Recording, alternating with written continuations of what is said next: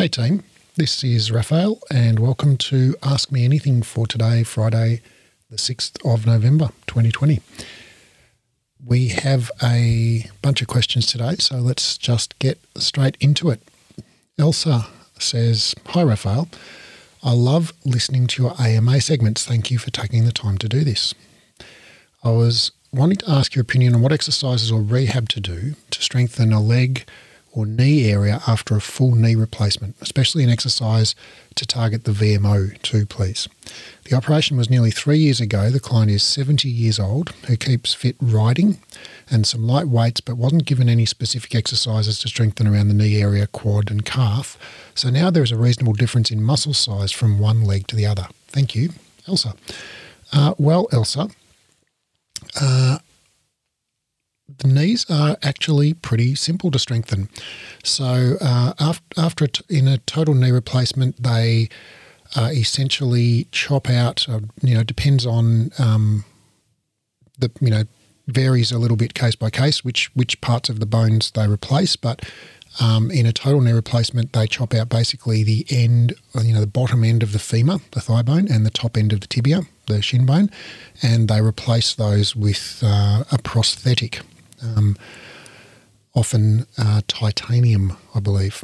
And then they either reattach the muscles, or in some cases they can leave the muscle attachments in place, depends how much of the bone they cut out. So the muscles that you'll need to strengthen are basically the whole leg. Obviously in the knee you have the quadriceps at the front, they straighten the knee, and the hamstrings and the calf at the back, as you say, they are both involved in flexing the knee. So gastrocnemius, the larger of the two calf muscles, basically the calf muscle that you can see when you look at someone's calves, is a knee flexor as well as an ankle plantar flexor. So the hamstrings and the calf to flex the knee. But then you have a whole bunch of muscles at the hip that also cross the knee. So, for example, the gluteus maximus and the tensor fasciae latae both insert into the iliotibial band, which inserts below the knee. Then you have the gracilis and the sartorius. The gracilis is an adductor and the sartorius is a hip flexor, and they both originate on the pelvis and insert below the knee. So you have quite an extensive connection between the hip or the pelvis, shall I say, and the knee joint. So pretty much, and then even muscles at the hip that are not directly associated with the knee. So muscles like, for instance, gluteus medius or, adductor magnus, adductor brevis, some of those single joint muscles of the hip. Generally, I would expect that they, if someone has significant muscle wasting, like you say your client does in around the operated leg, that they would be favouring that leg and using the other leg for instance, when pedaling on the bike, maybe pedals harder with the other leg. And so all of the muscles in the affected leg, even the ones that aren't knee muscles, all of them probably are not being used as much as they used to be, and so have probably become weaker. So basically you're going to need to strengthen everything on that side of the body. So the way, and given that it's 3 years post-operation, all of the surgery is well and truly healed, so you can just basically give a strengthening program to strengthen every muscle in the lower body. And, you could do that a number of ways, but probably the biggest bang for your buck, or the most effective use of your time, would be to do exercise, to do some combination of exercises that are going to work the whole leg, as well as maybe some targeting of certain muscles. But what I would do is probably just start with muscles that work the whole leg.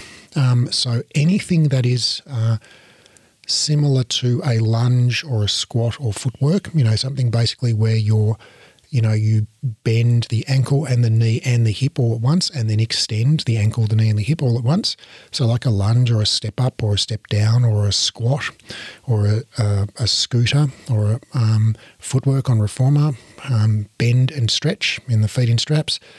So any kind of basic exercise like that is going to work the whole leg. So it sounds like if 3 years post-operation, this client still has significant muscle wastage on that affected side, it sounds like they're very likely favouring that, and thus if you give them exercises where they're using both of their legs at the same time, they're very likely to do more than half the work with their good leg, and thus I would recommend you do one-legged exercises or exercises where each leg works on independent resistance. So if you're working on mat or reformer, I would go for, like, say, lunges or split squats, which is just basically a lunge, but you just go straight up and down. You don't step forwards and backwards. You just keep your feet in place. Or if you're on a reformer, you can do single leg footwork or side-lying footwork. So basically single leg, whole leg exercises.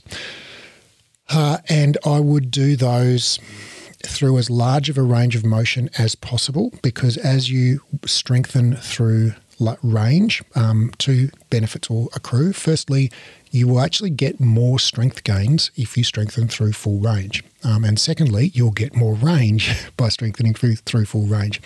So I would squat her or lunge her or side-lying footwork her as deep as possible. And if there's a bit of discomfort, that's fine, and that should subside as she gets more, or he gets more range. And I would work ideally twice a week. 3 times would also be great, but even once you'll get improvement. But twice a week on non-consecutive days would be ideal.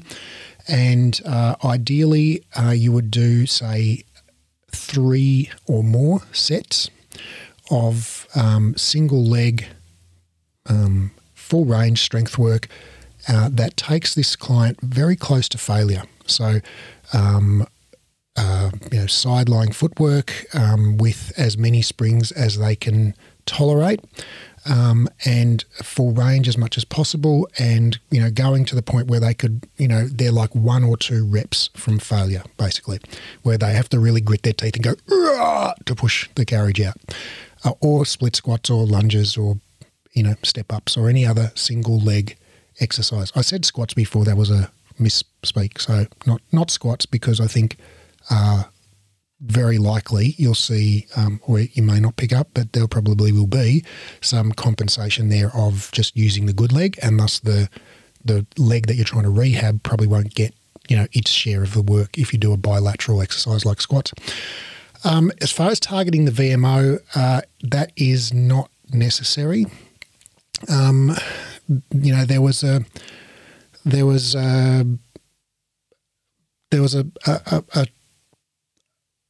a train of thought around the early 2000s that the VMO, which is the vastus medialis obliquus, those are the distal fibres of the vastus medialis muscle, so the fibres of the inner quadricep that are furthest away from the pelvis, like closest down to the knee.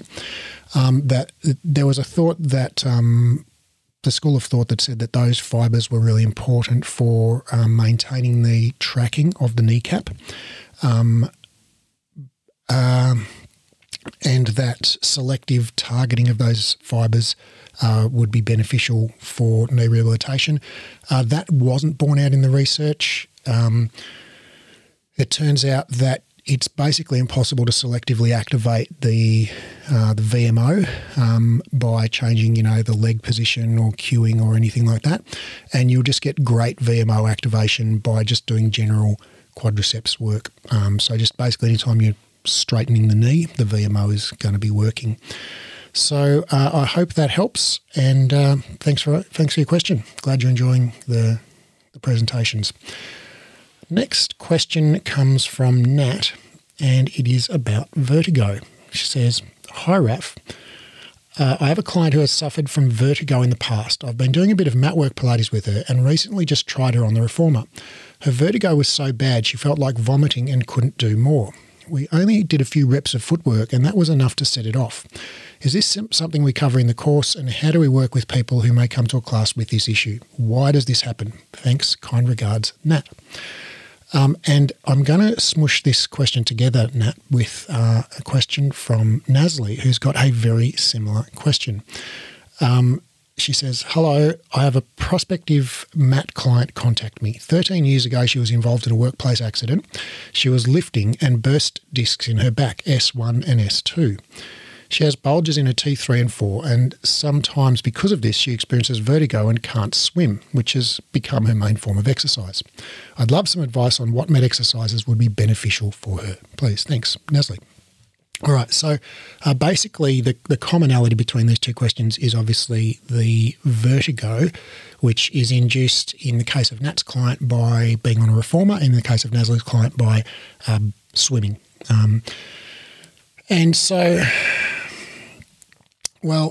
First, I'm just going to zoom in on Nasli's question for a little moment to begin with, that the client said she was lifting and burst discs in her back S1 and S2, which doesn't sound right. This S1 and S2 refers to the sacrum, and the sacrum in humans is 5 fused vertebrae. So,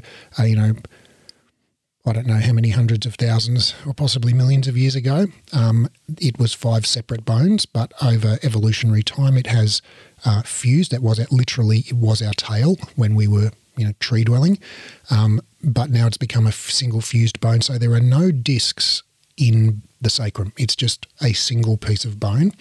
So there is a disc between L5 and S1. L5 is the lowest bone in your low back. So it might be that one, or it might be C1 and C2. But that wouldn't be right either, because there's no disc in between C1 and C2, which are the first and second cervical vertebrae. So anyway, that I think there's been some kind of error in translation there. Nasli goes on to say she also has bulges in her T3 and T4, which are the upper thoracic, upper back. So T3 and T4, so that would be one disc in between the T3 and T4.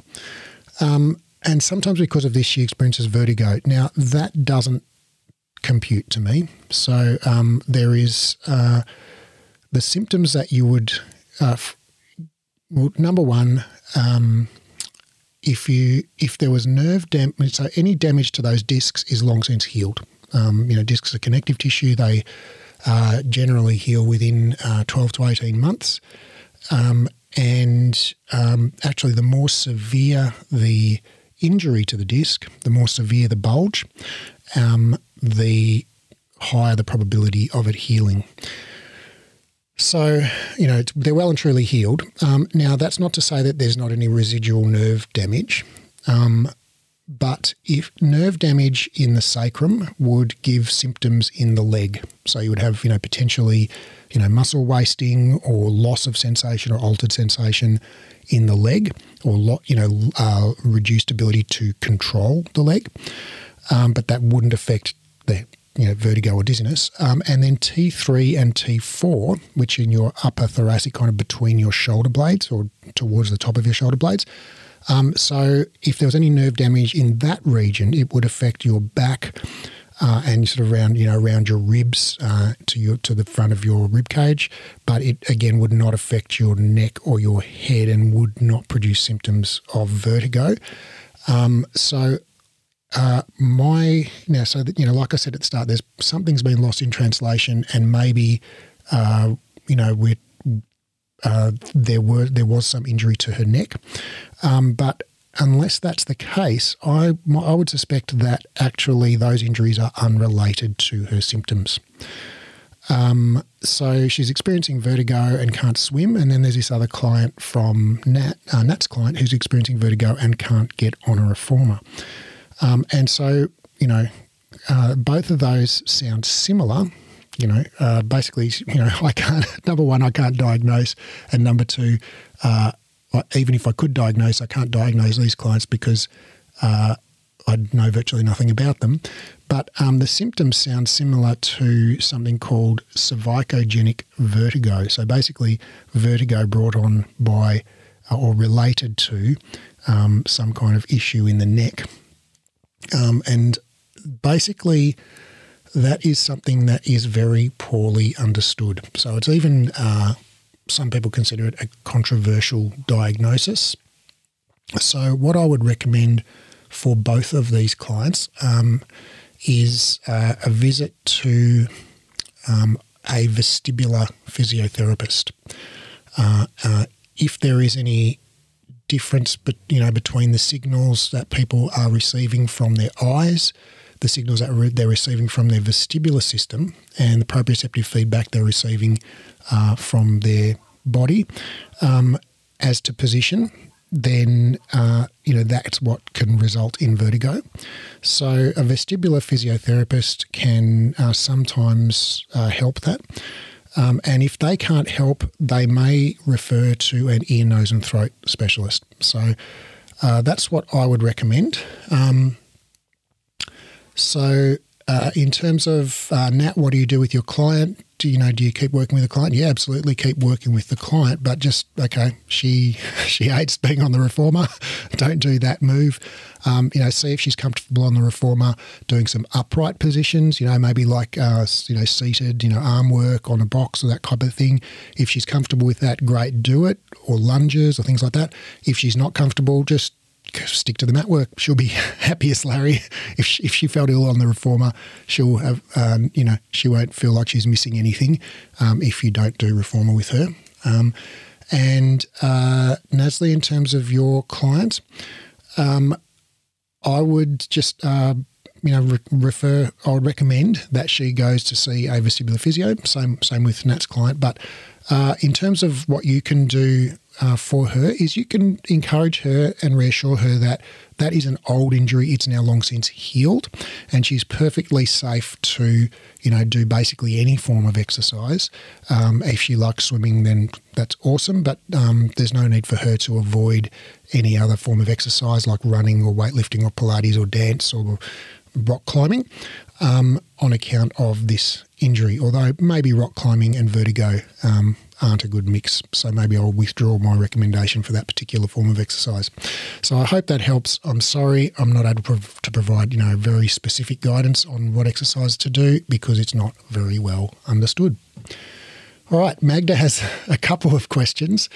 And the first one is there any research into the benefits of exercise for Alzheimer's? I'm guessing exercise or movement is good for everybody, but is there a prescribed level or intensity as a medicine for slowing the onset of Alzheimer's? Well, Magda, this is an area that has been fairly well researched, and there are a few recent systematic reviews, like 2018 vintage, that have, and the findings seem to be consistently slightly positive. So there is low to no evidence that exercise can alter disease progression, like, change biomarkers of disease. But there's reasonably good evidence that exercise can slow the rate of cognitive decline and can even somewhat improve cognitive function. And also that exercise can improve functional capacity, so improve people's ability to do daily activities, especially when it's combined with occupational therapy. As to what is the ideal amount and type of exercise, that's not currently known. The problem with giving exercise to people with dementia is it's very hard to keep them on target and focused the whole time. So, a lot of the studies suffered from fairly serious methodological challenges. It's not really known. And in the absence of anything to the contrary, or any, firm information to the contrary, I would, as you suggest, I would default back to just the general recommendations for healthy adults, which are, I'm sure, as you know, at least 150 minutes a week of moderate intensity cardiorespiratory exercise, so basically brisk walking or equivalent where you're very slightly out of breath. So 150 to 300 minutes a week of that, or half as much of vigorous, which is if you're basically run twice as fast, you can go for half as long. So vigorous exercise is where you're significantly out of breath. 150 minutes of moderate or 75 minutes of vigorous at least. If you're not doing that, you can start out with any amount is better than nothing. So start with what's achievable, maybe 5 minutes a day, 2 days a week or something, and work up, from there. And then 2 to 3 resistance training sessions a week. And resistance training sessions defined as bringing all the major muscles in the body to near fatigue. So basically, working your legs and arms and abs and back to the point where you're nearly too tired to continue, but not quite. So, if you're doing push-ups, don't do the maximum you can do, but stop a couple of reps before you have to stop.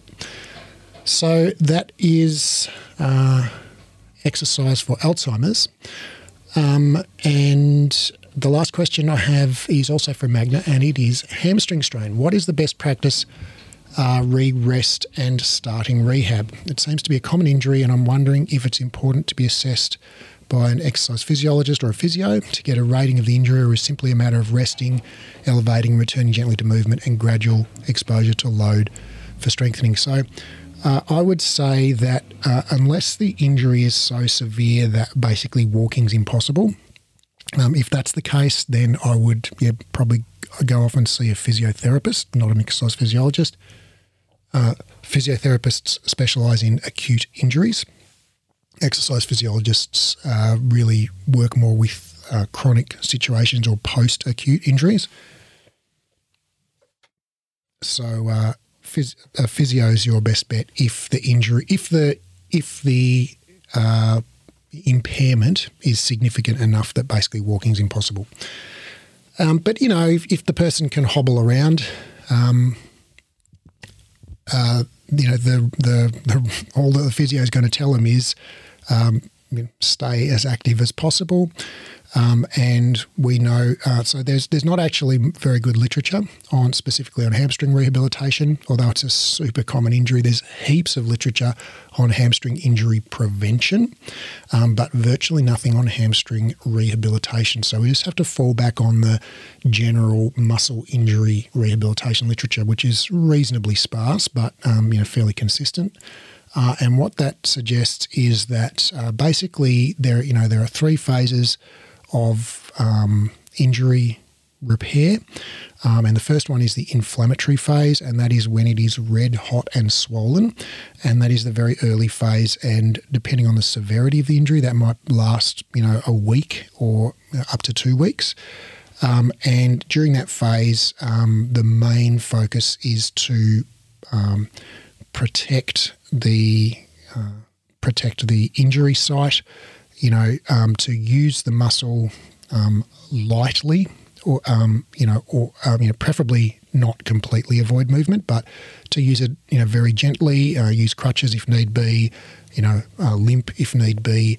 Avoid end range positions, avoid excessive stretching. Avoid anything that basically hurts it, because the pain's probably a good signal, a good guide to the right level of activity, and so let pain be your guide. And sort of within somewhere between the 1 and 2 week mark, the inflammation should start to subside, and at that point you're into what's called the proliferation phase, which is basically where new collagen fibres are laid down in the form of basically a scar at the injury site to knit those parts of the muscle back together again. And during this phase, it is a good plan to start, gently increasing the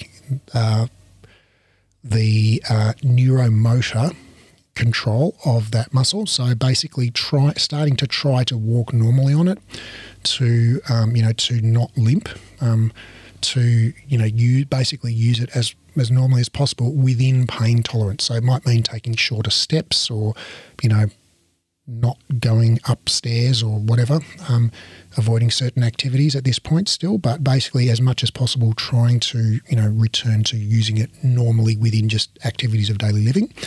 And that period might last another kind of, depending on the severity of the injury, 2 to 3 weeks. And then, over that at that point, as the pain will subside a little more, and you can start to progress the exercises. So basically, when they can walk normally, without pain, they're ready to move to the next phase, which is where the tissue remodeling phase comes in of healing, with basically the collagen continues to be laid down, but it now starts to realign along the lines of force applied to the muscle.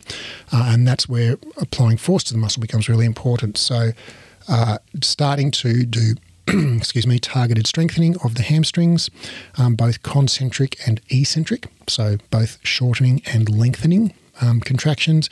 You can even throw in some isometrics there as well, but also don't forget to strengthen all of the other bits, because you've been not using that leg for a month now. So, do some quadriceps strengthening and some calf strengthening and some hip strengthening and some inner thigh strengthening, all of that. And again, let pain tolerance be your kind of guide to the right level of activity and right range of motion. So you're going to want to, do some stretching as well to build back the range of motion. But again, let pain be your guide. And I would expect that over maybe 4 weeks, you could, get back to 4 to 6 weeks, you should be able to get back to, relatively full strength range of motion. So I would say, the inflammatory phase, first 1 to 2 weeks, basically stay off it, limp around and wince. Then the proliferation phase, this after you can start to walk on it a little bit, the inflammation goes down a little bit. That might be the next 2 to 3 weeks. You can start to hobble around on it, start to weight bear on it, try to move as normally as possible. And you may need to take shorter steps or avoid certain, movements or whatever, but just still try and, move normally. And when you can walk normally without really noticing it, that kind of indicates the start of the third phase, which is the remodeling phase, which is where you would start, kind of a formal strengthening program, and you would include some stretches. And basically what you would strengthen would be obviously the hamstrings. So you want to do some bending and some straightening. And you would want to do basically quadriceps, calf and hip strengthening as well. So that is all for today. Thank you very much, all of you who put in questions. And I hope you find this helpful, and I look forward to speaking with you next time. Ciao, bye for now.